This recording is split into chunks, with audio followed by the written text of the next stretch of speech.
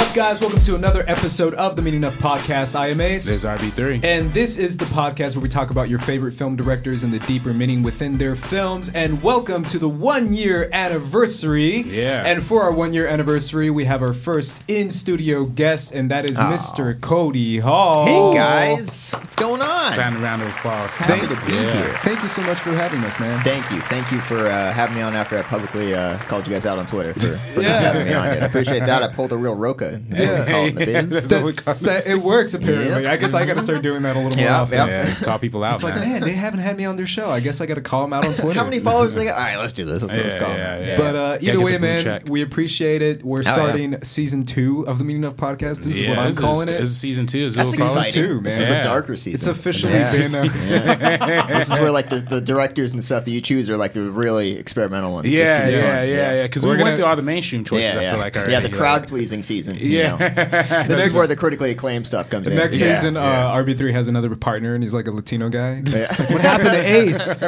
He's like, don't stop talking about Ace, man. Nah, it's not. I'll just say you got like surgery, bro. Like, Yeah, like exactly. the soap operas. Yeah. But either way, we're starting off this new season of the Meaning of Podcast with a guest, with an in-studio guest. That being here at the Collider studio now, we have the privilege of having guests. And I actually really wanted you to be our first guest, man. Aw. Not just because of the tweet and not just because I texted you on your birthday and told you that, but also because you mentioned Spike Jonze as a director that you would want to talk about on the Meaning of Podcast. Because I remember about like 6-7 months ago when we were on the Schmoes Know Show, you actually came up to me and were like, have you guys done Spike Jonze yet? Yeah. And I was like, nah, man. And he's like, oh, I wouldn't mind doing that. And I was like, all right, Cody's got a director in mind. Yeah, because I figured you guys have already done Spielberg, Nolan. You guys do all the stuff that everyone's obviously that's their favorite directors, but like Spike Jonze is a weird one. Yeah. And Yeah. As a skinny white hipster, of course, I gravitate towards the skinny white hipster director. So I'm excited to talk about this. Yeah, Spike Jonze is going to be an interesting episode. But before we get into Spike Jonze, we're going to get into last week's comments where we talked about Shane Black. And we had a mixture of discussions on Shane Black, on his films, and on some serious stuff, and on not so serious stuff, because let's face it, most of his films aren't serious at all. Yeah. But the first comment is from Travis Smith. He says, I think studios are going to think twice before giving Shane Black a big budget or franchise. Stick to small movies like The Nice Guys. I think that's kind of it. I think Shane Black... I was talking to a friend about it over the weekend because we were talking about The Predator and his like negligence, I guess is what you can call it.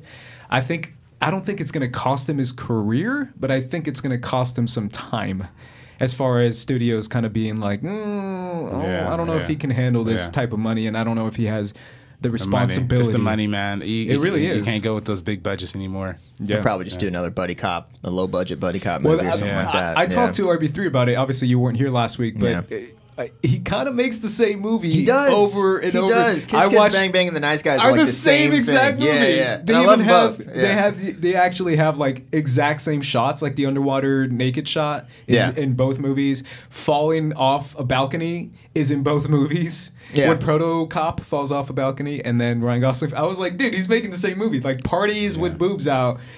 Wait a minute. The Weapon has a lot of same moments. So he kind of makes the same movie over and over again. So I'm assuming he's going to make the trilogy of Something along Kiss Kiss those Bang lines, Bang yeah. Nice Guys, and then he's going to make a part 3 to that. It's like one set in the contemporary, one set in the 70s. Next one got to be set in like the 20s or something. I don't know. Yeah. Could be. Yeah. Old I school don't one. mind saying that. Yeah. Christian Jacobs says, how would you guys feel about a Ryan Gosling Batman and a Jake Gyllenhaal Joker movie? But what does that have to do? Wait, what does that have to do with Shane Black? Okay, Ryan let's piece Gosling. this together, guys. All right, piece this together. Ryan Gosling was in The Gosling. Nice Guys. I think Okay. Oh, that's Now, that's- Gyllenhaal, that's a whole other ballgame. Yeah, I don't know I how he think- pieced where'd that that one come from? together. I think it came from me. Okay, because you're I'm always talking about Jake Gyllenhaal and my passion for Jake Gyllenhaal. Don't we all have that And passion? we should. No, we all love Everyone Jake should Gyllenhaal. have. Yeah. But either way, Ryan Gosling is Batman RB3. Your No, thoughts? no. Cody? Probably not.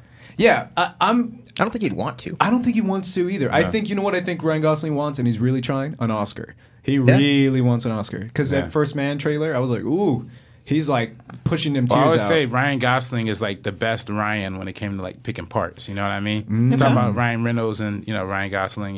You like Ryan Gosling, right? I love he's Ryan that Gosling. hipster skinny guy. Oh, yeah. It's right in my demographic. It's right there. I can't Yeah. turn that down. Yeah, he's really good. I think, Place Beyond the Pines. yeah, The Driver. you're right about the Driver. Oscar thing. I think, like, with Oh, each he's movie, trying. he's like, you can see it in his face because Yeah. it's literally about to explode. Like in Drive, La La First Man, Land. he's just like, and, like he's La really La trying Land, for he that looked Oscar. like he wanted to explode. But he Yeah, got yeah. he In got the a song. nomination. Yeah. He got a nomination for La La Land. He did? Yeah, he did. Nice. So He has I- like 3 Oscar nominations, right? yeah, I think so. Yeah. Is he He's the next Leo, where it's going to take him like 20 years to finally get it? yeah, he wants to be taken seriously. I Yeah. think after he did what was the movie Crazy Stupid Love? Is that what it's called? Yeah. I think after he did that, he was like, everyone thinks I'm just this That was hot his guy. one crowd pleaser. Yeah. I'm not just a hot That was guy. a season 1 episode of Season Meeting one. Up right Yeah, there. that Crazy was. Stupid Hey, man, Love. I love Crazy Stupid Love. a great I love that Yeah, movie that's too. a Love great it. movie. Yeah. Yeah, what's her name? Aunt May.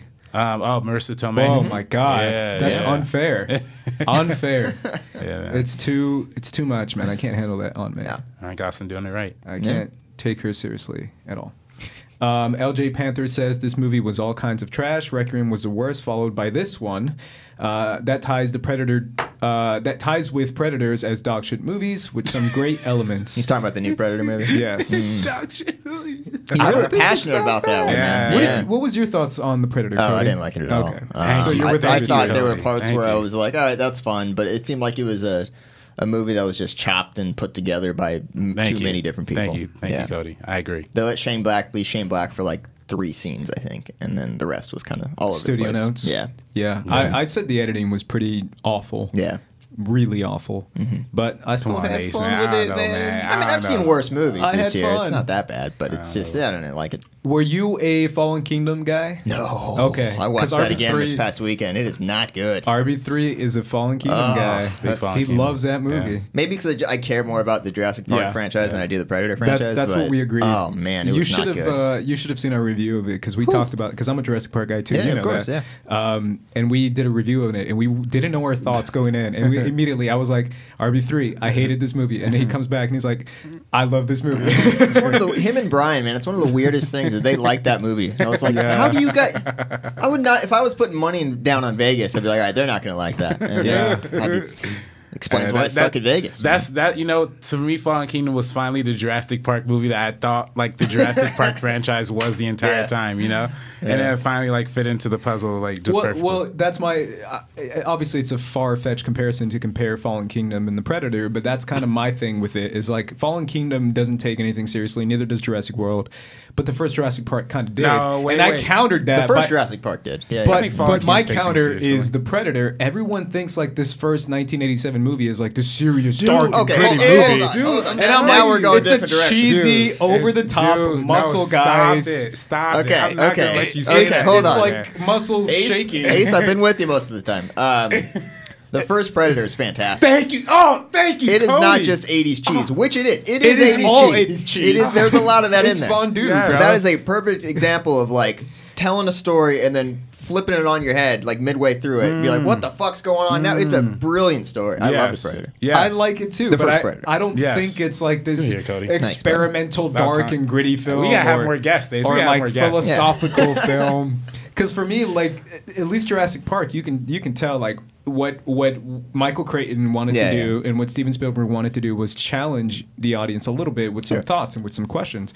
The Predator doesn't give you any questions. It's just a bunch of guys shooting at an alien versus like what making a comedy out of that. Because the Predator is a comedy, the new Shane Black The new one, yeah, basically. Is. and not Fallen Kingdom. I wouldn't call it a comedy, In but it bad is kind ways, it of is. a spoof. Yeah. if anything, It's not a, oh, it's come kind on, of a it's not spoof, a parody It's of the not a first. spoof. It's not parody. It's not parody. That's what you said about the Predator. Yeah, but it's not even like that's not even comparable. Like I they don't weren't know. I intentionally think they making are. jokes. Like there was only one funny scene that was like, oh, this is like parody level. Was like Chris Pratt with the lava. I think that was a parody scene. You know, That's not how lava works. yeah, That's not how lava works. I think that's a parody scene. I definitely think that's a parody scene. I don't You think see, the rest of the movie. in the was. first Jurassic Park, I think they would try to get lava right. Okay, Yeah. in this last one here, it's just like, fuck it. Yeah, Yeah. not just that, but the fact that I still love it, and everyone has said it before, so I'm not original by saying this. But either way, the whole like you get your giant gun and Yeah. you point it at your enemy. Then what do? You wait for the dinosaur to get there. It's like wait, Just like stare to the last possible second. Yeah. it's like wait, can I just shoot the guy? I mean, yeah, but that's not that cool. Don't be ridiculous. Yeah. Hey, man. So either way, if you're gonna get a gun and point it at someone, wait for a dinosaur to get there first. That's what I'm talking about. Last comment, Severed and Bleach says, gotta go with Ace on the Predator. I'm not gonna sit here and defend the movie, but I had fun with it, and it didn't put me to sleep like Jurassic World Fallen Kingdom. There you go. Pushing in there. That was a random comment that I just read, guys. It was handpicked by Ace012. I was gonna say, I gotta start picking the comments, man. I know for sure there's at least 2 comments that are on my side. There's at least 2. I read one that called it dog shit. So. Oh, wow. Hey, all right, you're right. Either way. A lot of conversation come out of that comment. A lot of right conversation. there. Yeah. The comment section's real fiery this week. Got me fired up, please. So let's get into this week's episode. And before we get into this week's episode, I want to get into our guest, Cody Hall, the man. And I feel like we're going to do this. This is me telling RB3, obviously, because he doesn't know. Yeah, I don't know anything. Surprise, Robert. No, he literally just shows up and is like, hey, I'm going to do something different. I was like, Feels okay, like we're what? both guests today. Here we go. Let's see what's going to happen. I'm sorry, man. Guest tomorrow on the show. But I just feel like if we're going to have guests on the show, we should get to know them a slight bit. Obviously, we're not going to make like a You could try. Don't You'll be be a beardo. disappointed. But yeah, go ahead. You'll be but- disappointed with what I give you here. Obviously, we all know each other through the Schmoes Knows, and you were the intern before me. Yeah. The one right before me. And that's how we met. That's how RB3 and Cody met as well. And obviously, if you're going to intern for a movie podcast, it's because you have some sort of love for movies. Yeah. And I can't lie, Cody, just on a side note, I remember seeing that picture of you and Mark, and then Christian tweeting out. I think Were it you was the guy Christian. that said, F that guy, I know way more about movies than him? Because I still remember that. My first day at Schmoes, That's the Mark perfect posted that comment. picture, and this guy was just furious that I was the new intern. And I No, was like, but I'm sorry. Yeah, that's definitely not. That's Yeah. pretty much everyone else's comments on Yeah. everything. But I do remember thinking to myself, "Oh man, I would have loved to have done that. That's too bad. I really would love to be like an intern for that show."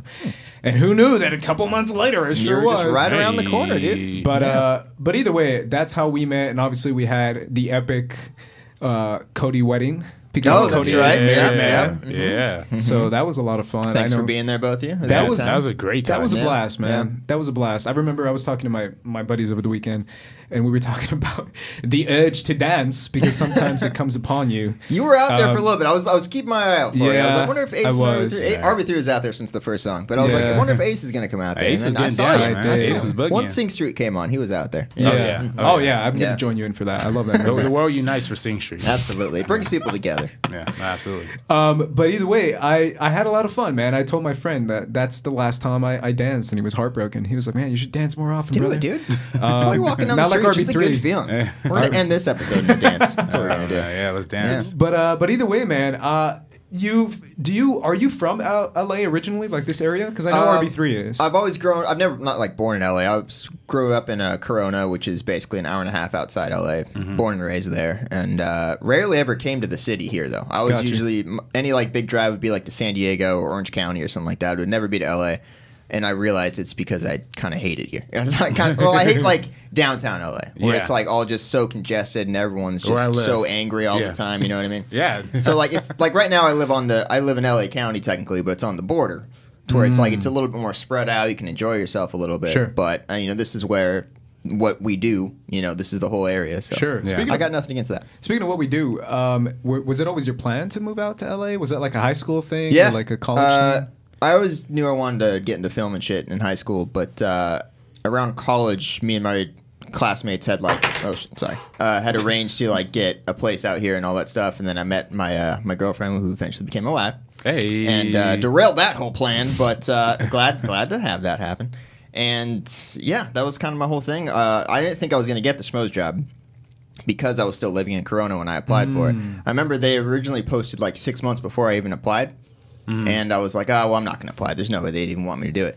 And then they posted it again, and I was like, okay, well, what the hell? I'll give it a shot. And then it all worked out. And then great. the rest is history. That's true. That's Right. super cool, man. Yeah. And what was the? I mean, obviously, RB3 and I have talked a lot about what movies kind of inspired us to kind of take this journey into this crazy industry that it is, because it's insane. Yeah. What kinds of movies? What movies? You don't have to name one. You can name 2 or 3 or 4. The biggest one, obviously, was Jurassic Park. That was the one that I loved as a Right. kid, and that was the one I always watched more than anything in the world. But the movie I think that I've brought this up many times, but the movie that got me into movies and told me that they can be more than just fun was Collateral. Oh yeah. Which again is about a guy who hates LA.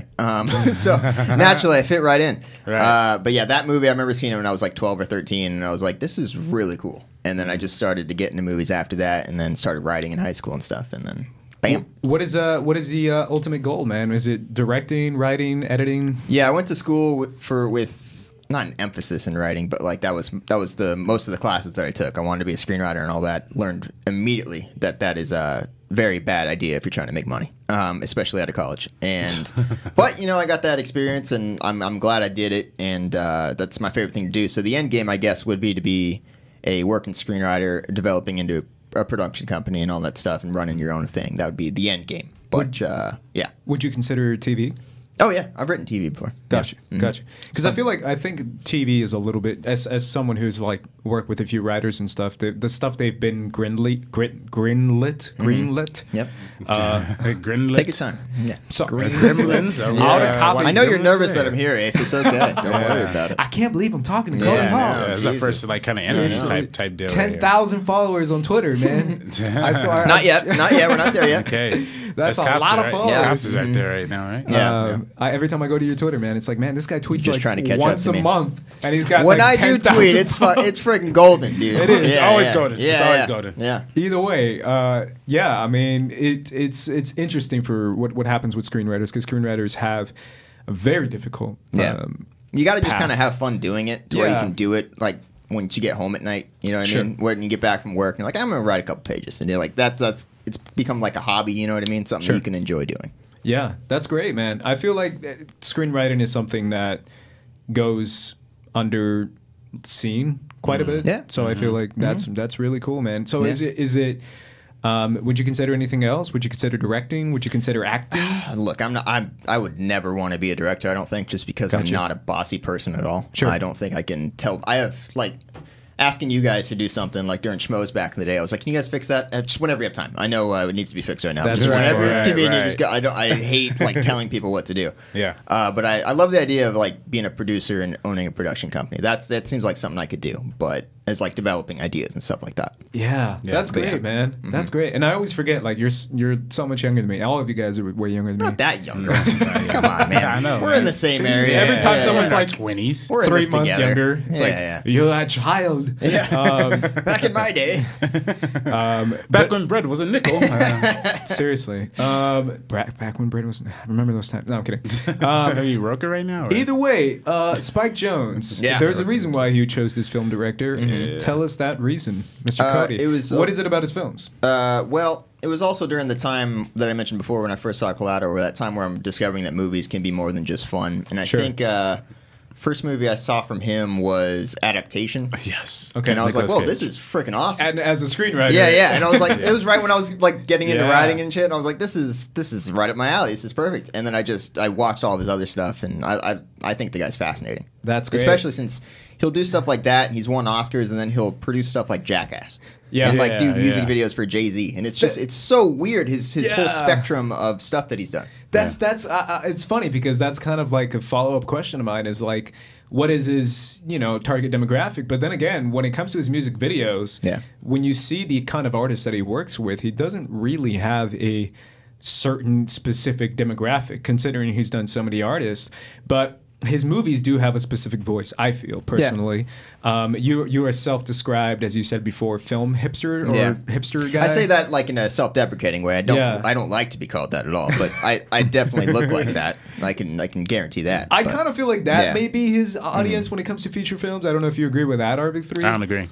But when it comes to I'm not a hipster. So. Yeah, he likes it. That's a good Yeah. point. I'm definitely not. You're gonna see how much I like his movies. We're gonna get into it. Yeah. Ooh, I'm so yeah, excited. yeah. Mhm. But before we get into his feature films, let's get into a little bit of his music videos. Now, I sent you, Cody, a few music videos that are very popular Spike Jonze films. He has a lot. Like Yeah. RB3 said beforehand, he has a lot.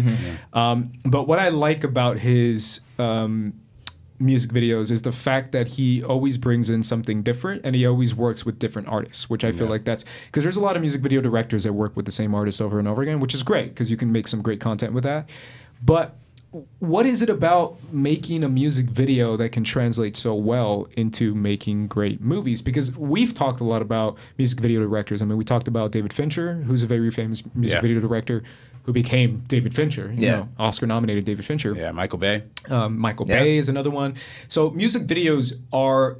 It's either short films or music videos, I feel personally, that kind of get that foot in the door when it comes to directing.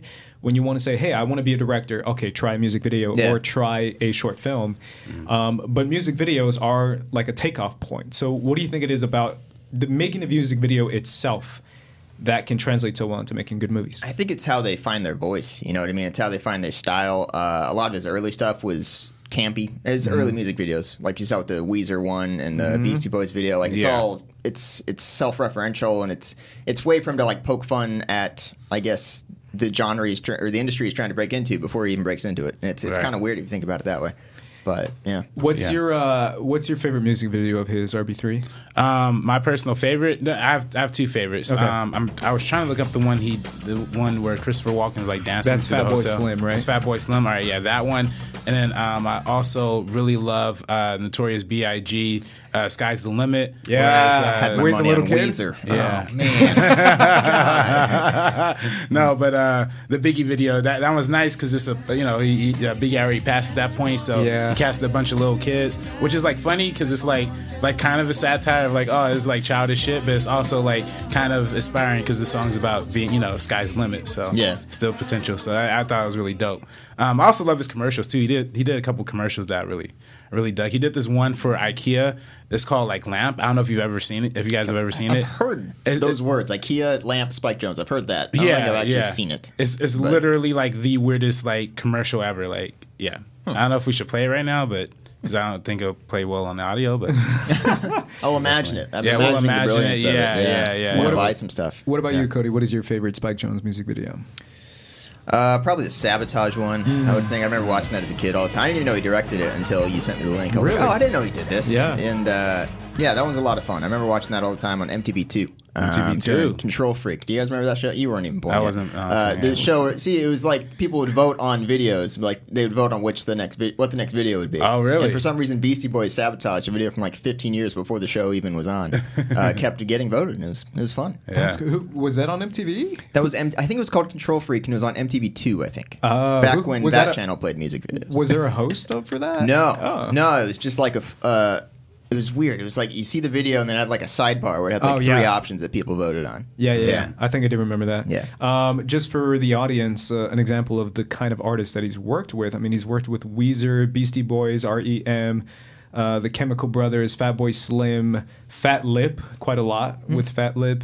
Bjork, he's done a lot of Bjork. I've never known how to pronounce it. I don't know how to pronounce it either. Yeah, Kanye West, Biggie, Jay-Z. I mean, the guy doesn't have a specific type of artist that he works with. He goes from hip hop, he goes from experimental hip hop to like mainstream hip hop to like Beastie Boys to Weezer, which is a very specific audience for Weezer. I love Weezer, so I think it's Cody's great. the audience for Weezer right there. Once again, white people right here. Yeah. But some of the videos I showed you, I shared with you the is it Buddy Holly, the Buddy Holly one? Oh yeah, good karaoke song. I feel like everyone's seen that. Have you seen that music video where it kind of mixes in footage of Happy Days and it makes it seem like he's playing for like that Happy Days place. So we have the Fonz kind of breaking it down and getting down to it. And obviously Bjork is kind of like known for their weird music videos or like their very specific music videos. Yeah, because I do remember working for a certain company that would try to take rights to music videos and try to make their own version of like an MTV. Oh, interesting. And I remember Bjork coming up quite a bit, so I've seen quite a few of Bjork's music videos, and they're always super weird. And they're always like super distinct and super cinematic, super like visually beautiful and all that stuff. So I don't know. I mean, it's crazy how he can go from all these different artists and all these different types of music videos. I also shared with you guys the Get Back with Ludacris, which is probably my favorite. It's one of the most ridiculous videos I've ever seen. It's so cool. It's funny, but it's weird. It's great. I love it. Yeah. Spike Jones. It's kind of interesting now that he's so well regarded as a music video director, and that people can actually big artists can go to him and say, "Hey, I have this idea. What do you think of this?" Like even 3 weeks ago, with when Lil Pump and Kanye West, He did I love it. Yeah. Oh, wow. Well, he didn't direct it. He executive produced it. But yeah. I don't know what that really means for a music video. I think He's like, that's a cool idea. I don't know, man. I kind of feel like it feels like a Spike Jonze. It does. It does have his touch all over it. Where they're like in the little box suits. You've seen the video, right? Not the one you're talking about. Oh, no way! Really? Really? Yeah. I'm not hip with today's music videos. It's not in the show. Like I could really show you a picture, and it's the entire music video. Yeah. It's basically rapper Lil Pump and rapper Kanye West are rapper Lil Pump, rapper Kanye West, African American men. I don't know about Lil Pump. I don't know about that guy. Podcaster Ace Cabrera. So Weezer, guys, rock band white Weezer people. Here. All right. It's like I describe it like a snobby British man. They appear to be in these box suits and they're walking down a hallway. I don't know what purpose somebody named Lil Pump will be other than being a rapper. You know, like a gas station attendant or something like that. Or that's kind of weird. Yeah. Or the barista's like, can I have a Lil Pump of that? Lil Pump. Lil Pump. You get that Lil Pump special. Lil Pump of that pumpkin spice though. It's great around Halloween either way, time. it's basically Kanye West and Lil Pump, and they're dressed in box suits, and they're in the hallway, and they're like miniaturized or appear to be miniaturized, and they're in like a weird like neon colored hallway. They're walking down the hallway, and they're chasing after this girl who's like normal size, but they're small, and they're just looking at her butt the whole time, and they're just chasing after them. That's the perfect description of this music video. Yeah. I mean, it's not it premiered at the Pornhub Awards, Cody. So it's not like high art we're talking about here. But I mean, funny. it's kind of high art now. It's kind of a big deal me. now, Robert. Come on. But I guess my point is, he continues to make stuff, or even executive produce stuff, whatever that means, as you said before. Either way, he's still making stuff. So I just find it fascinating the way he can transfer over to take those skills to make very distinct voice in his music videos, even though it's such a different, artist levels and artist, demographics, to make feature films. Because I feel like that's almost the biggest thing to have in, whether it be making films, making short films, or making music videos, is to have a voice, is to have a style. And I feel like, if anything, that's probably the biggest question, is like, if you were to try and nail down what is the Spike Jonze voice, or what is his style, or what is the reoccurring theme that comes up in all his movies, now we're transferring over to movies, what do you think that is? What do you think Weird, is like, this is a Spike Jonze movie? Like, that's what makes you say that. Yeah, I guess there's a hint of like melancholia to it, to most of his stuff. Kind of like a happy sad type thing. But like the double sides of life, I mean, like he shows you the happy. I get that. I like that. You know what I mean? Like he's not afraid to show sadness in his movies, but like while poking fun at it, I guess, in that sense. If that makes any sense. Right. Yeah, no, exactly. Well, I kind of think what's most fascinating about like Spike Jonze personally is that I think that all of his movies, we really look at all of his movies, they're all set inside of somebody's mind, being John Malkovich is set inside somebody's mind. Adaptation. I mean, you could argue if it's like real or surrealism or like what is it going for, but like I think it's kind of mostly internal. I mean, the way the movie ends is a little too meta to not assume that where the wild things are is supposed to be a metaphor, and of course her is like, her is like the mind being outside of the body. So that's why I kind of felt that. But that's the reoccurring I see personally through Spike Jonze. You know what my follow-up question is for you guys is what makes a well-known actor like a John Malkovich, like a Meryl Streep, want to work with like a first-time feature film director? I always, and this is something that's like a personal question for me, because I always wonder, like, what makes these great actors work with first-time directors? Is it their short films? Is it their music videos? Is it the script? Because I've seen a lot of interviews with, you saw Hereditary, right? You're a fan of that movie. Yeah, big fan. Ari Aster, right? Who's a first-time director. What makes people like Toni Collette, is that her name?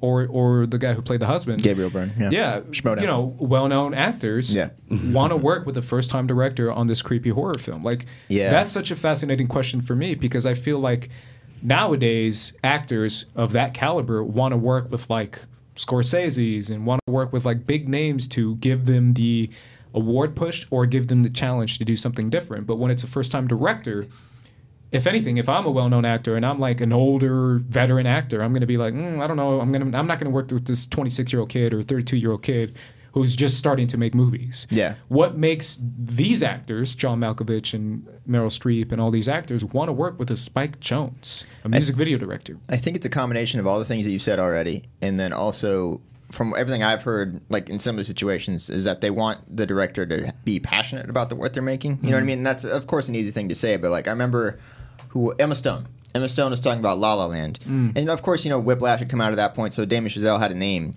at that point, but she remembers, I think she said that the main reason she joined La La Land was because he was so passionate about the project and he wanted it to be as great as it could be. And I think a lot of times a lot of directors just kind of go, by the numbers and they just make their movie. But like, I think especially if you're a young guy, you have to show them that you're serious about what you're trying to do. Right. And you have to have a shit ton of talent and as much resume as you possibly can. Right. Which Spike Jonze did at that point. Before making Being John Malkovich. Right. No, like you said, I think that's exactly it. I think he has such a strong vision. I mean, especially when you look at some of these concepts. I mean, I don't know. If you were to tell somebody the concept of being if you were to go to John Malkovich and tell him, hey, I have this movie that I want to direct, your name is on it, and I want this to be this. You have to it's all hinging on John Malkovich saying yes. Yeah, literally. Yeah. Well, the irony of that, RB3, is the fact that it's John Malkovich. I mean, this guy's kind of notorious for being not easy to work with. Yeah, but I think also actors who are a little more experimental also like working with first time, because I know we talked about Tarantino, and Harvey Keitel was the guy who really backed Tarantino for the Reservoir Dogs script and got that through. So it's I think it was almost the same kind of thing with this situation. I did hear that when they brought Being John Malkovich to the studio literally asked okay, Being John Malkovich, why can't it just be called Being Tom Cruise or something, like a big star? Yeah. But because that that's the vision. That's what they wanted. They wanted that specific kind of tone, that specific kind of persona behind his movie. So it's just super fascinating that he held so strong to that throughout his entire creative process. Yeah, for me, that's always a fascinating aspect of filmmaking, is the fact that giving a first-time director a chance to make something and then giving them the right cast so that movie can be somewhat of a success, right? Because any first-time film director can make a feature film, but making a feature film with a cast like a John Malkovich, or even like the stuff Steven Spielberg did, like when he would do TV work, he worked with big actresses. Yeah. Same with Fincher, he would work with some big-time actors. I mean, even as crazy as Alien 3 was, because it was a crazy process, he still was given this cast. Sigourney Weaver, who was leading a franchise. So he was still given that chance, even though he was a young kid music video director who seemed to be really talented, like you said. Yeah. So I just personally find that fascinating. But either way, let's get into his first film, which is Being John Malkovich, which is kind of like his claim to fame. Mm-hmm. If anything, it's still what he's known for. I mean, obviously Her kind of took off and kind of give him a bigger name. But Being John Malkovich was such a weird film that it kind of gave him a name for being that quirky genius, I guess is what you could say about Spike Jonze, considering walking out of this movie. I'm curious, because obviously this movie came out in 1999, which I was 8 years old. I was watching Phantom Menace and The Matrix in 1999. So I wasn't interested in this movie at that time, but I'm so curious about not just box office numbers, which I guess I could look up, but also the audience reaction watching this movie in theater, right? Yeah. Because watching this at home, you can watch this movie at home like I did, it's fine, it's whatever. You know what you're getting into. But when you see the trailer for this movie and then you go to the theater to watch this movie, I'm so curious about an audience reaction to it, because it's such an odd film. But obviously I want to talk to you guys about it because you guys are the big Spike Jonze fans. What is your scale of love for this movie? How much do you guys like it? How much do you guys love it? How much do you feel like it truly is an original type of movie? Oh, it's super original. This is probably the one. Yeah, this is definitely the one of Spike's that I've seen the least. I think I've seen it once, maybe twice. But I just keep thinking about what you said. If this thing came out today, it would be distributed by A24. It would have a trailer that a bunch of film snobs liked. Yep. And then it would probably get like 3 million opening weekend of the box office and get like a D+ cinema score. Yeah. And then to be like, oh, it's still great though. And then like in 5 years it would get a cult following. Right, right. That's how I would predict it going. It'll go on Amazon. Amazon Prime would be the only place you could find it. You know? Yeah. Would the official Twitter account be like trolling people the whole time? Yeah. Someone takes over John Malkovich's Twitter account, and it's like a different person controlling it every time. That's lit. That would be a lit. That's a lit promotion. Yeah. That to me is like the biggest thing is like people's reaction to these types of movies, but especially back in 1999, I feel like people were slightly more open to this type of experimental stuff. Yeah. But what about you, RB3? Do you love this movie? Yeah, this is well, listen, I don't hand out a lot of 10 out of 10s on this podcast. But I think being John Malkovich is very warranted of the 10 out of 10. It's the Jurassic World Fallen Kingdom. Jurassic World. John Malkovich. This to me is easily my favorite Spike Jonze movie. Really? And yeah, I remember watching this I want to say like my junior year of high school or something like that, sophomore year or something like that. But it was like it blew my mind so hard because I can never imagine a concept that, original, I guess, to a certain extent. And, kudos to the writer, Charlie Kaufman, who, of course, has written this one and Adaptation and Eternal Sunshine of Spotless Mind and Zoetrope, New York, and all these great movies.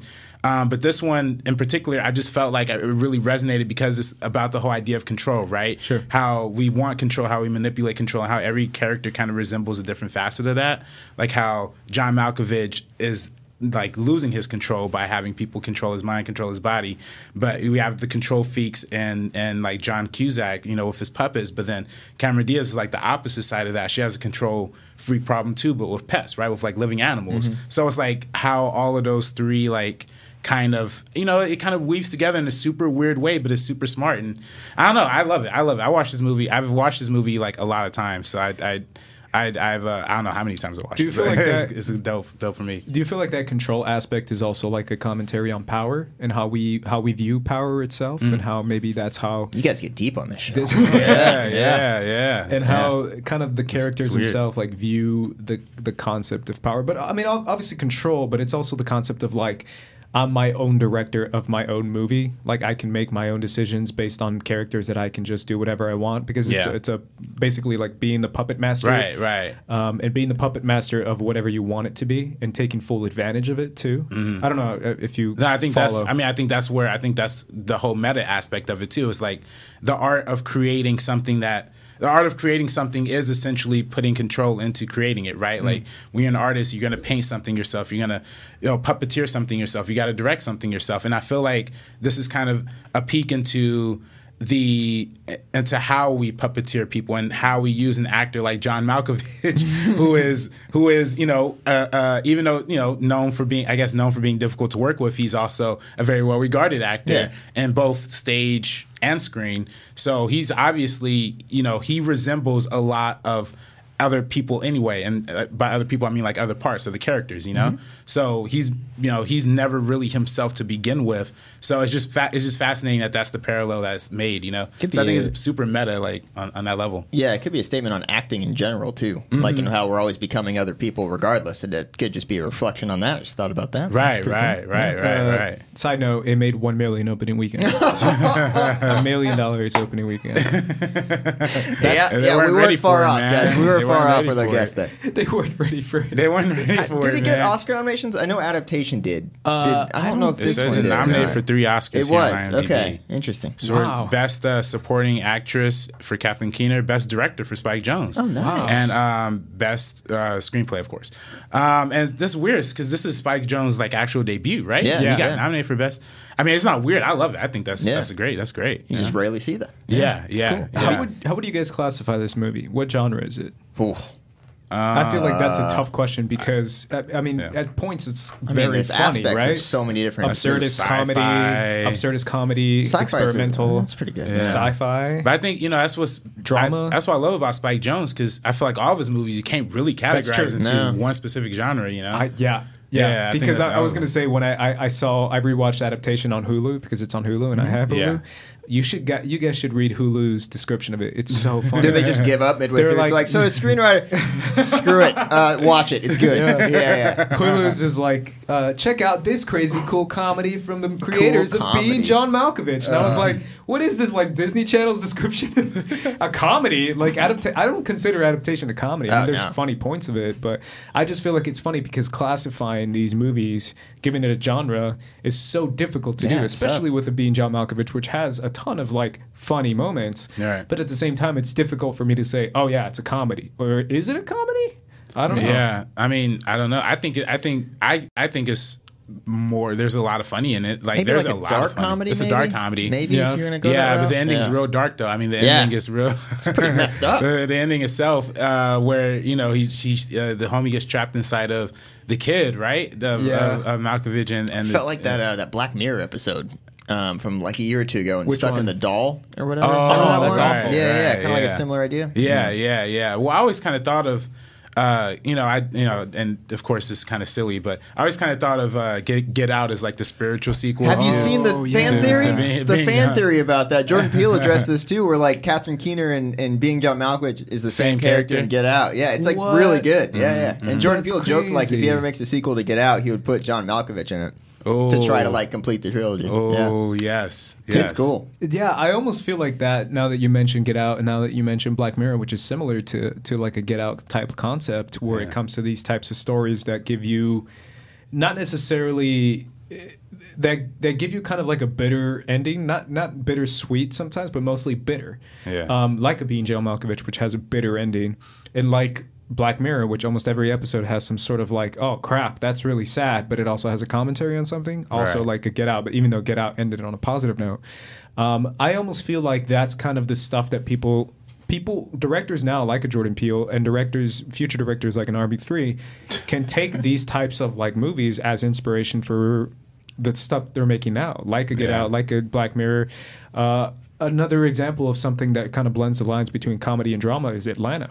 Yeah. And how Donald Glover, I don't know if you watch Atlanta. I've seen one episode, but I can see where the inspiration would come from. Yeah, like this realism kind of. Well, what's great about Atlanta too, now that they're entering season 2, just like we are, they finished season 2, but the way that they took their concept and how they pitch it, almost like, the first 5 minutes of Atlanta or the first 5 minutes of episode 1, and you're like, crap, this is like not a comedy at all. I remember the first episode. Yeah, the first That's episode. That's like a serious drama action scene, and then but there's other episodes that are straight up comedies.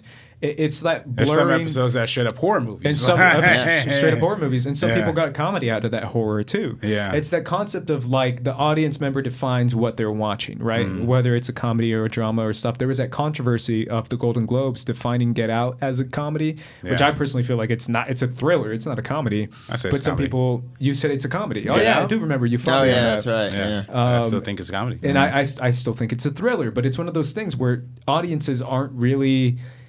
Not being able to define a genre is like a genre within itself. Yeah, right. How like it takes you in with the comedy aspects of it, but then it kind of turns it on your head and makes you feel certain things that you didn't think you would feel.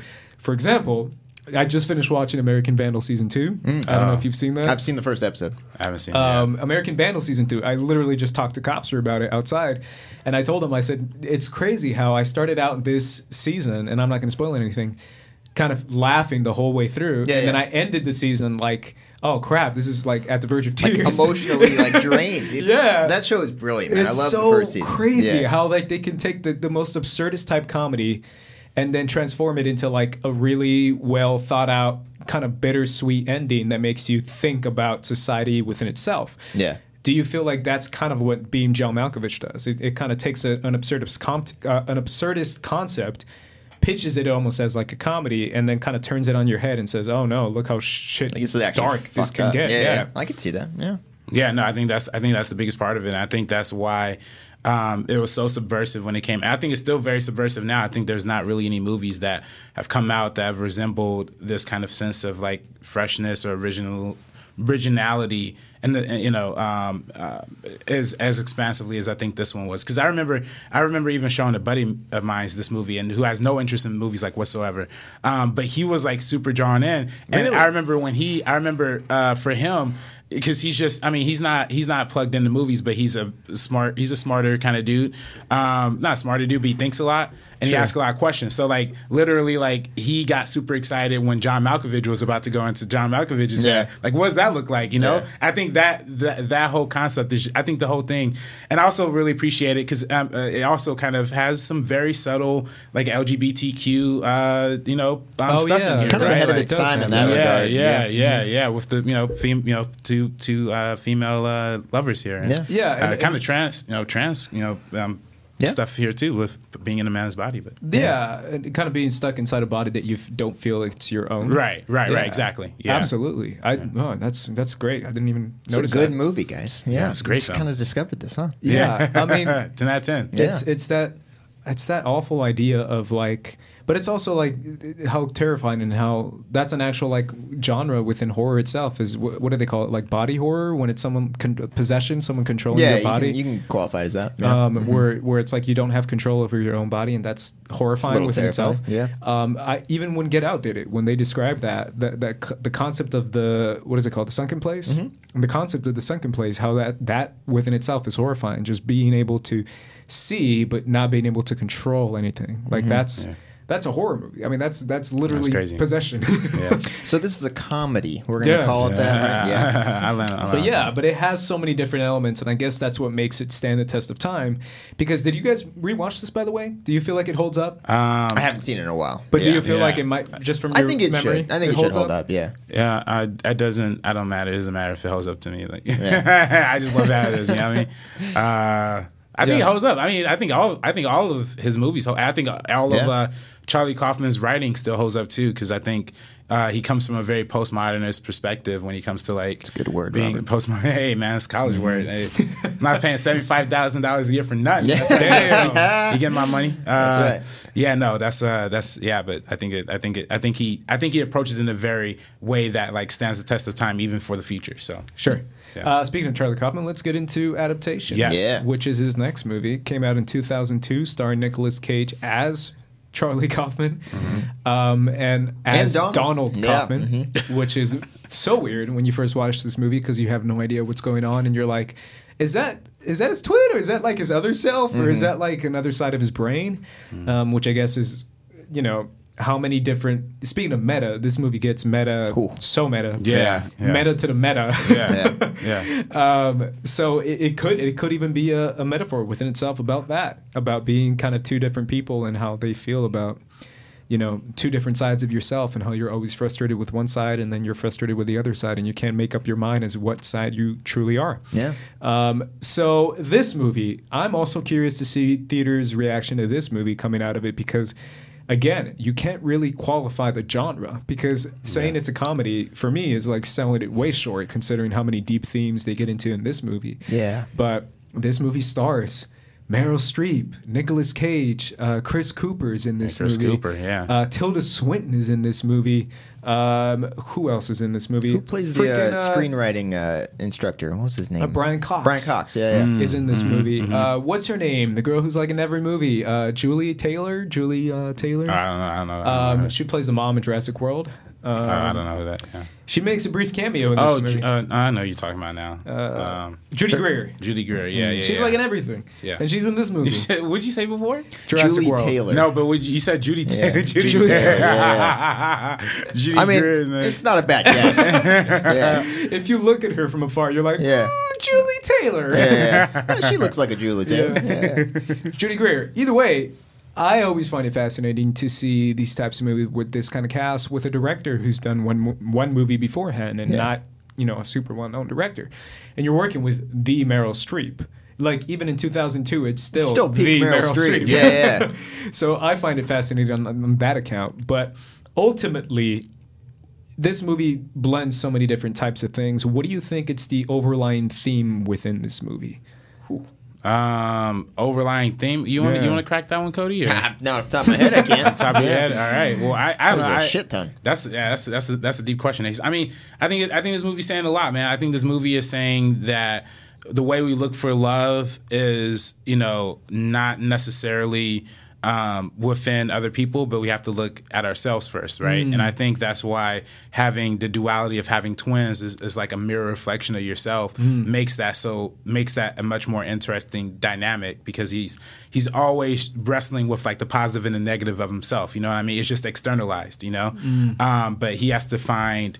The Charlie Kaufman character himself has to find himself, and so does and able to write his adaptation, able to beat the writer's block. But it's also about the story that he's writing is about somebody looking for love within themselves, outside of what's Chris Cooper's character's name? Oh, I forget. I don't remember the name. Yeah, something like that. Yeah, it's Teeth. Yeah. But it's all about that. You know what I mean? I kind of feel like it was all about John LaRoche. John LaRoche. Yeah.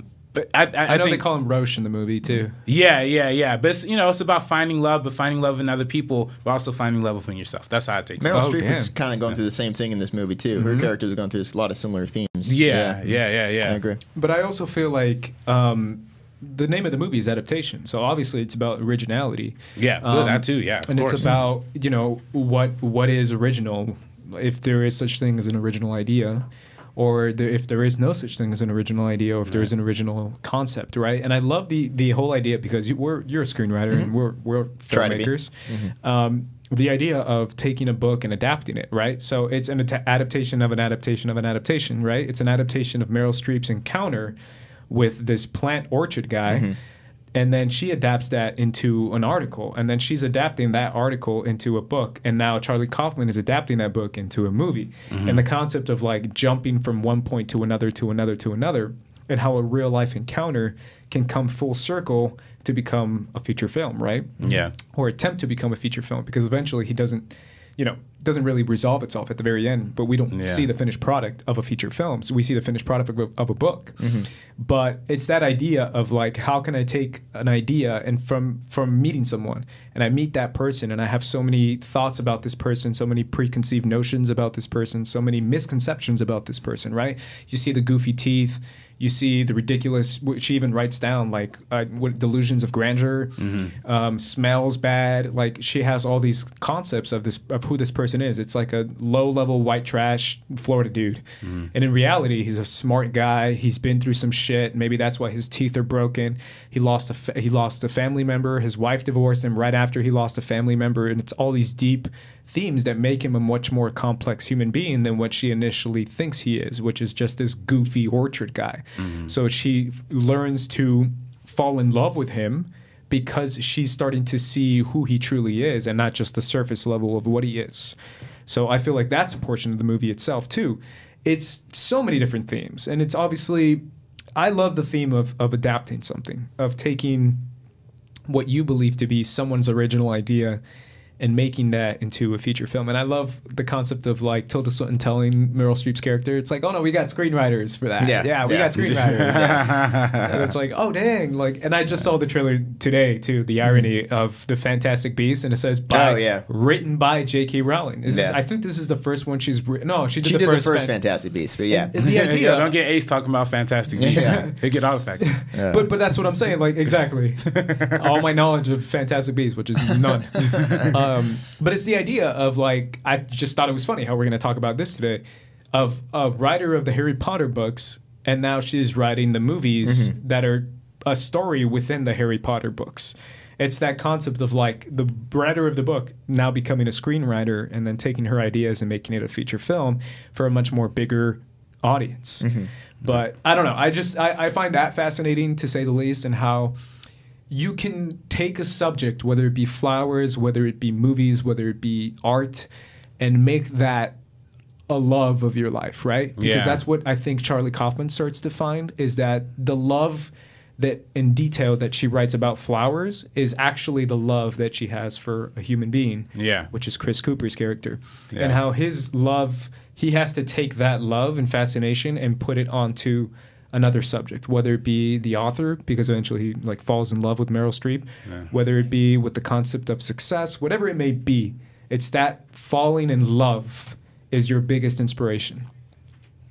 I think you hit the nail on the head there, man. That's pretty good. Yeah, adaptation. Wow. I think that's it, and I think that's And I think that's also, you know, adapting an original content, you know, is something that we all have a conversation about all the time. But it's just great that this is a movie that promotes originality even through adapting a book about flowers. So I'm with it.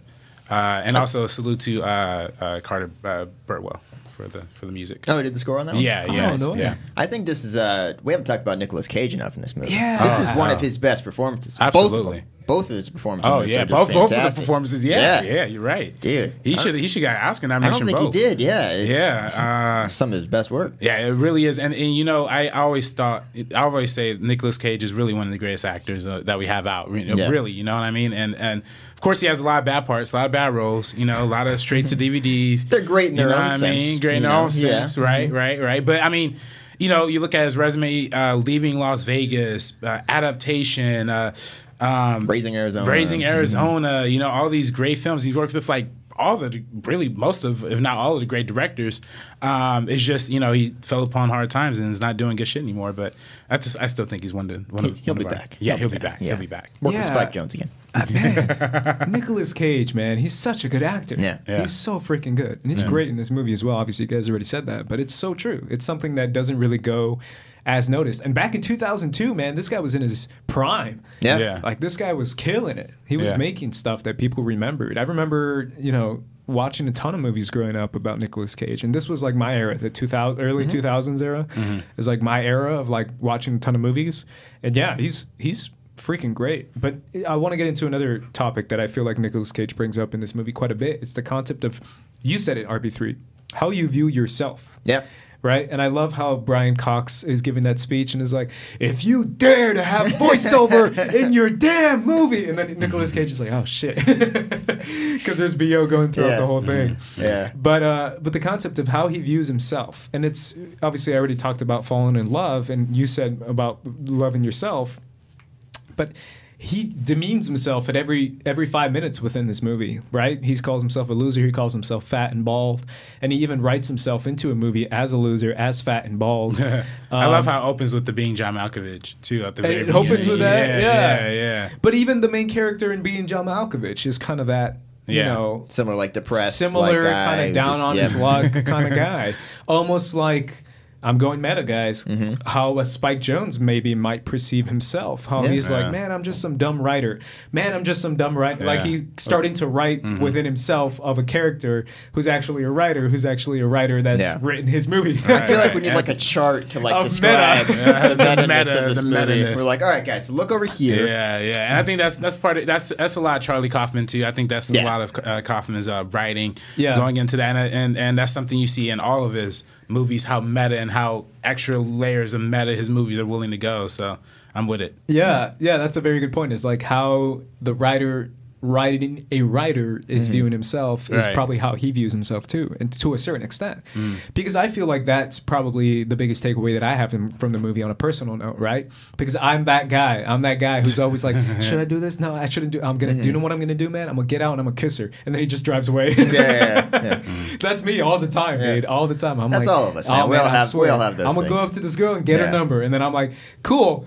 Bye. It's all about this movie's all about just finding confidence in yourself. That's a big one. Because I feel like throughout the whole movie, he's second guessing himself and questioning himself. And if he only realized the confidence was in himself to take that and to become a screenwriter that a lot of people view him as, and he's so many times he's demeaning himself to the point that now his brother is taking over and is becoming a better screenwriter than he is just because he had confidence, because he didn't care. Yeah, he was breaking all the rules of screenwriting and he was succeeding farther than he did. Yeah, and it's that one scene in the movie, and I guess we can finish on this, is the scene when his brother tells him, he says, oh, that girl that you had a crush on in high school was actually making fun of you, and I felt so bad for you. And he's like, why? I don't care. I don't care how people view me. That's her problem if she's making fun of me.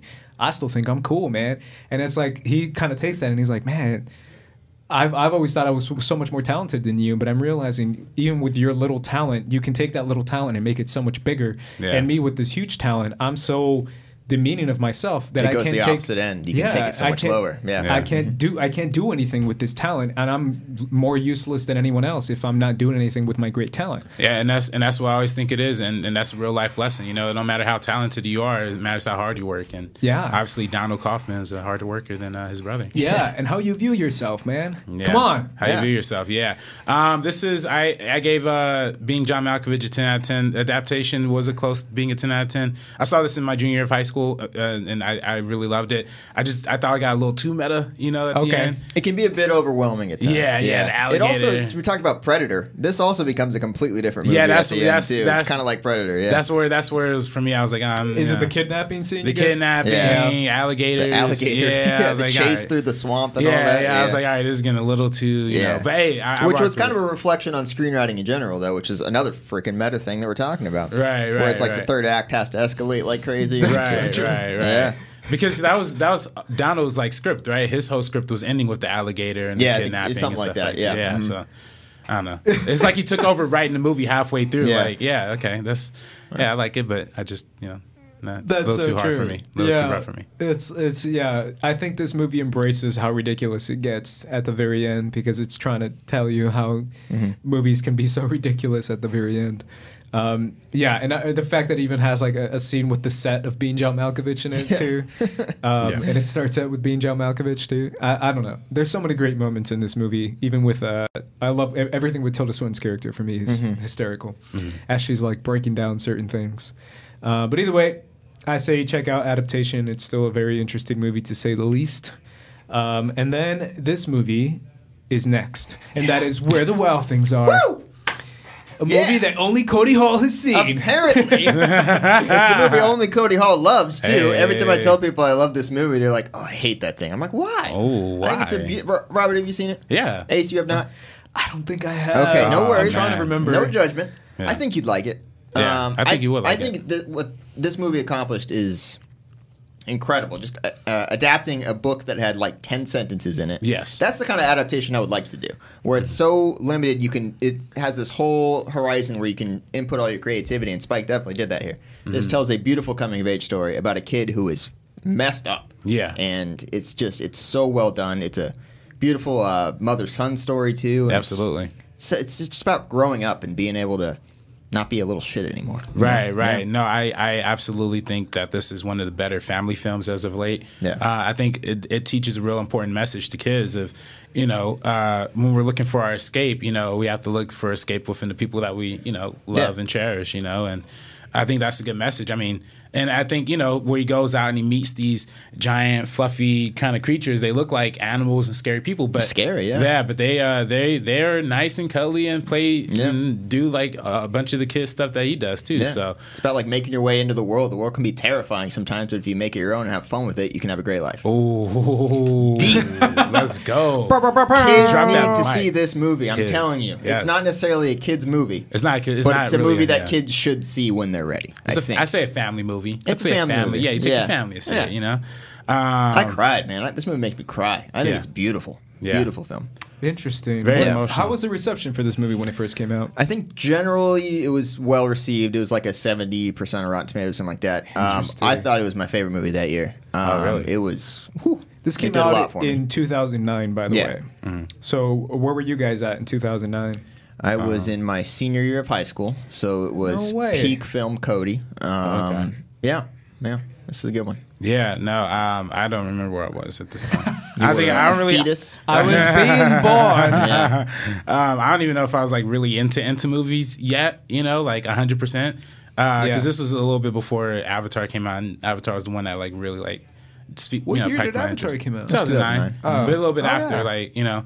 And but I definitely remember seeing this like on home video and of course watching some clips of it. I didn't watch the whole thing before coming here today, unfortunately. But so watching some clips, you know, I mean, Yeah. catching up, refresher, you know.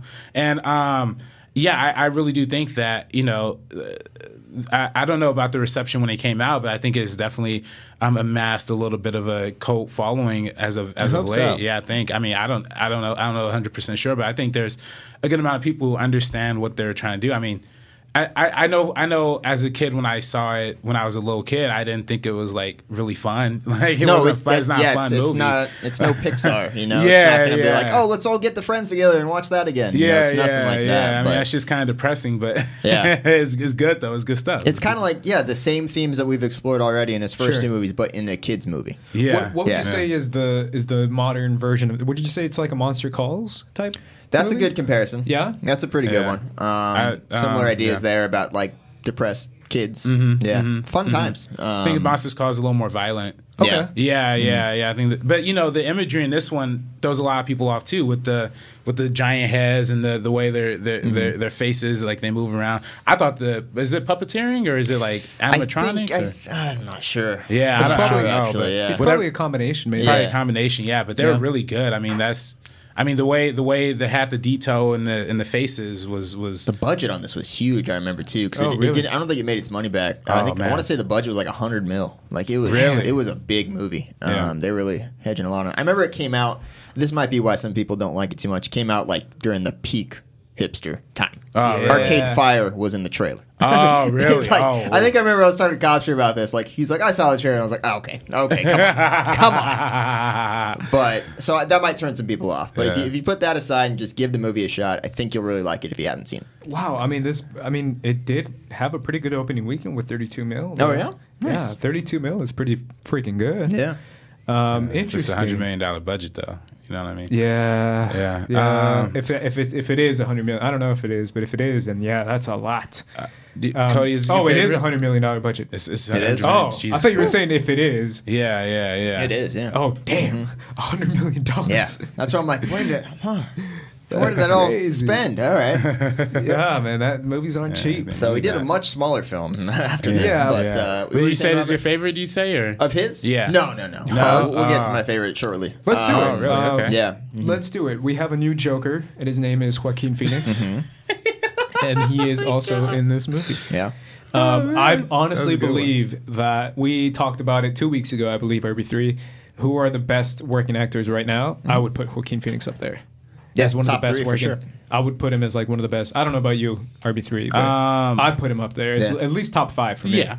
Top put 5. him. RB3's too picky, man. I gotta think about He's it. like, I gotta yo, think about well, hold on. Jurassic Yeah. World, Fallen Kingdom. Yeah. Up here, Fallen Kingdom. Because I feel like I keep throwing around the top 3, top 5 number too much. Like I can't say 20 people for top 5. You know what I mean? Like, but I think definitely Joaquin Phoenix. Just say like they're in the conversation. They're in the conversation. That's an easy way of doing it. Yeah, they're probably in the top 75. I'd say. Yeah, they're somewhere in there. Yeah, that's how you play it safe. I think Joaquin Phoenix is up there, man. I don't know. I every role he does, like The Master. He's crazy Master's in The amazing. Master. Yeah. He's so good in that. Freaking Commodus in Gladiator. He's so good he's as great. Commodus in Gladiator. Yeah. He plays like the perfect psycho in that movie.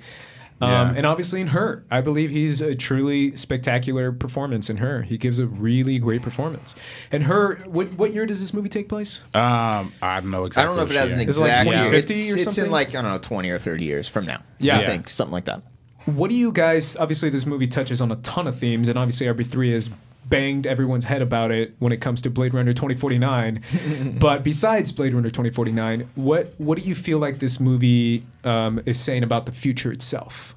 Is it more a progressive future? I think that's what makes Her the most fascinating to me, is that this is one of the only sci-fi movies that portrays an optimistic future. You know what I mean? That It doesn't start out that way though. It starts out like when they're showing everyone on the bus or the subway just on their phones, just talking, like, and even walking across the street, they just don't even talk to each other. But you're right. By the end of it, it's a much more positive message. Yeah. And it's a much more utopian version of the world instead of dystopian. Yeah. Because I think it's easy for a lot of sci-fi movies to get caught up in the deep blue, like underlit, like it's Blade Runner and everybody hates each other. But this is just a movie. People are just on their own worlds and experiencing. And sure, are they being manipulated by computers or having getting emotionally attached to inanimate objects? Sure, maybe, but they're finding enjoyment out of it. They're finding happiness out of it. So it's kind of like Black Mirror to a certain extent too, right? Like to me, like I definitely think the episodes like San Junipero takes a lot from her, and I think at least from the aesthetic, right? Like from being that kind of futuristic, and also Nosedive takes a little bit from it too, I think. But interesting. Yeah, I mean, everyone in the future wears a lot of pastel for sure. Let's hope that color scheme doesn't. That color scheme, dude. Those clothes guys. Oh man, dude, I can't get on board with that. To be honest, man, this movie plays with color so well. Yeah. So good. Like, that's probably one of the biggest things in this movie. Is like, as soon as it starts out, you're like, oh damn, this is a really the production cool design. looking movie. Like the production design's off the charts. And obviously the concept of like taking relationships and how we develop relationships with people, and now it's becoming the way that fast food changed the game for fast food for food and how we view eating. It's now the Tinders and the online dating stuff are changing the game for the way we view relationships with people, and not just relationships, but the deepest of relationships, right? Because when you want a couple, when you want a marriage, or when you want to be with that partner, it's the deepest of the deepest of the deepest of relationships, right? So it's that concept of the commodification, I guess, of relationships. And it's crazy now because we know people who've met off Tinder and stuff, so we can see the success stories of it. Didn't Copster, didn't he met his girl off Tinder? Yeah. One of my best friends met his wife off Tinder.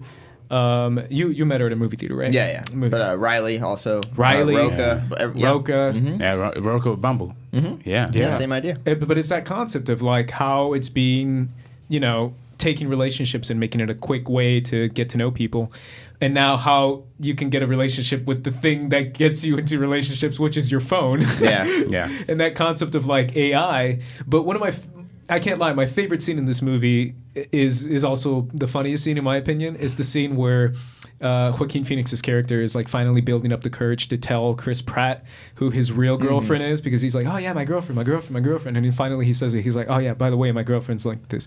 And Chris Pratt's like, cool, man. Yeah, bring her along. That was really cool. Yeah. And he thought he was going to be like, that's so weird, He's man. gonna judge him. Yeah. He's like, that's super cool, man. I'll introduce you to my girlfriend. Yeah. And like Chris Pratt is playing like Chris Pratt. Yeah. And we talked about the best Chris's a couple of weeks ago. And I said Chris Pratt plays Chris Pratt in every movie, which is not a bad thing. It's fine. Do like a March Madness style bracket with Chris Pratt, with Chris's in Hollywood. Yeah. But either way, that reaction kind of shows what Spike was going for in his movies. It's that idea of a progression in society to the point now that if you're truly not harming anyone, the decisions you make should not allow anyone else to judge you.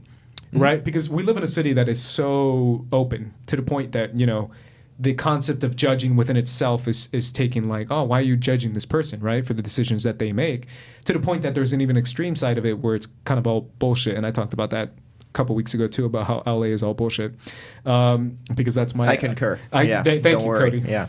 Because I still think it's bullshit how they're like, oh, we don't judge, and then in the back they're like, well, who the hell is that guy?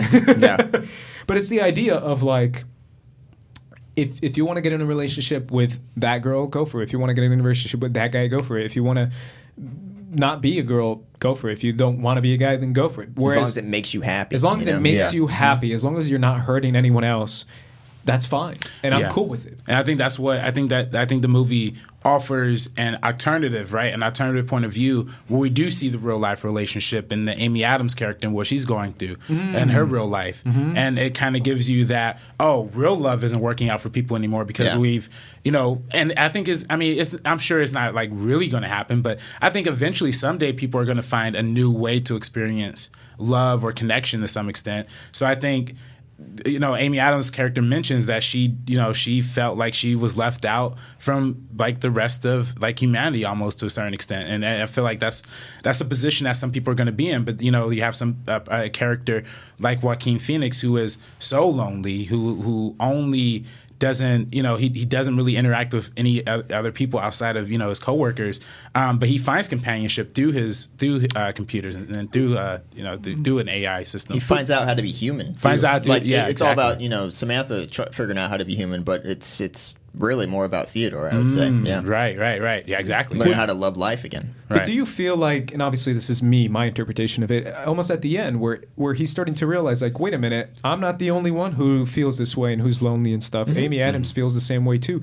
wait a minute, what if I just get with Amy Adams? Like, that, I mean, obviously they don't fully, you know, dive into that at the very end because it kind of ends on a cliffhanger. But it's almost that concept of like, you're going through the same thing I'm going through. We're kind of similar. Why have I always put up this wall with you when I could have just been with you this whole time? I think that's me. Yeah, that's what I think took from it. I see where you're going. I think it's more about connecting with people in general, as opposed to like a romantic thing between the two of them. Sure. But I completely see where you come from. Yeah. That's a beautiful final shot too. Yeah, it's great. It's great. Yeah. But I don't know. That's kind of what I feel is the concept of like, every time someone feels like they're the only ones in the world, or like feel left alone in the world, or feel like they're not seen, or that they only like a certain thing that no one really likes, and it's all kind of just bullshit. If you just kind of open up your spectrum a little bit, and the solution's like right in front of them. Yeah, that's just my takeaway. Obviously, I might be. Yeah. I mean, Scarlett Johansson is a good option, anyways, even if it's just your voice. Just Scarlett Johansson's voice. I'm good, man. I'm set. Yeah, that's straight. I'm straight.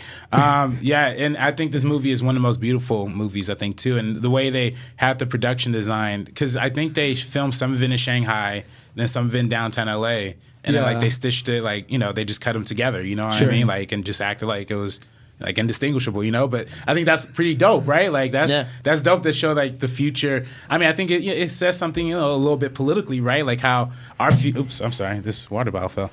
How our future is going to be influenced a lot by you know, maybe, you know, by Chinese, by big money, you know what I mean? How that's going to influence our landscape here in downtown LA, and I think that, you know, it reflects that in the production design here. So I think that's really cool. It really is like a stunning movie to look at for sure. Yeah, and it's a beautiful movie. DP, I really can't pronounce his name, but Yate Van, I don't know. Solid effort. It's a solid effort. Swedish guy. He's the guy who did Dunkirk as well. Yeah, I totally know that guy. I want to say Interstellar. Yeah, I think he did Interstellar. Yeah, he says right here Interstellar. Yeah, so those soft form colors. I think that's also what makes this movie unique too, because a lot of times, you know, me and Cody have kind of talked about how, like, a lot of movies now either evoke the real orange or the real blue kind of aesthetic. Yeah. But this one has a very warm, very light kind of blue, not blue, kind of the warm orangeist aesthetic to you know, present some sort of optimism and love. Also, again, salute to Rooney Mara for being in this movie too. She's great in her one scene. I love Rooney Mara. Yeah. I mean, it definitely is a movie that has inspired other movies. Like you said before, it inspired a little bit of Black Mirror. Yeah, it inspired a lot of Blade Runner. A little bit of Blade Runner 2049, just a little bit. Just it was a one few scene, Robert. It was scenes. one scene About one that scene. I could see them borrowing. I see the entire movie. But it's the concept of like falling in love with your AI too. That Blade Runner 2049 kind of talks about as well. Yeah, I mean, this movie is ahead of its time for sure. I feel like it's very much ahead of its time because it's going to be a movie that a lot of people imitate in the future. Kind of like what we're talking about Bean-Jal Malkovich and how there's people making, you know, the line between horror and comedy and all that stuff that people are making now. I think people are going to start to make like similar movies to her, and how society can progress to a point where concepts that we never considered and that we consider to be weird, and which I still probably consider to be weird. If Cody comes in here, he's like, I'm in love with my phone, man. Part of me is going to think that's a little You're weird. You're not going to be the Chris Pratt in that situation. I'll probably You're not. Like, oh, that's cool. And you'll be like, all right. You'll be the Rooney Mara in that situation where she's like, what? Yeah. But at the same time, it's something that I feel like a lot of filmmakers and future filmmakers like RB3 are probably going to use in their work. So hopefully. There you go. Any last word on Mr. Spike? That's it for me. Spike Jonze? Just please keep making movies. But he hasn't made a feature-length film since her. He's done some music videos. He's going to stop hanging out with Kanye and start making movies. Start making some movies, goddammit. Spike Jonze, we love you. Every time he does something, I love it. So I hope he keeps going. That's what the name of the song. I love it. Bring it full circle today, guys. Hey, that's it. There you go. Thank you guys for listening to this episode of the Meaning of Podcast. Hopefully you guys enjoyed. Let us know what's your favorite Spike Jonze music video. What's your favorite movie of Spike Jonze? Anything in the comment section down below. What you think of Cody Hall? Let us know in the comments, and we might read your comments on next week's episode. Either way, what I want to do is give a big thank you to Mr. Cody Hall for being a guest on this episode. Thank you so much. Thank you guys for having me. This was a lot of fun. I'm glad you guys are recording here every week. Yeah, Good man. to see you every week. And this is a lot of fun today. Our first official guest. I believe it was a success. You can follow Cody Hall at The Real Cody Hall on Twitter. And get him to Mr. 10,000 followers that he's almost there. He has a great profile picture of Jeff Goldblum.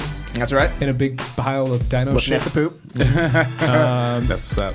You could do the 2 Chainz verse on that. Big shit, like a dinosaur did it. Oh man, that's Did funny. Spike That's Jonze funny. direct that? Because music Cody video? Hall Yeah, is sure. big shit, bro. Yeah, Cody Hall. Either way, guys, thank you so much for listening to this episode. We will be back next week. And for the Meeting of Podcast, I'm Ace. This is RB3. We're peacing out. Peace out, guys.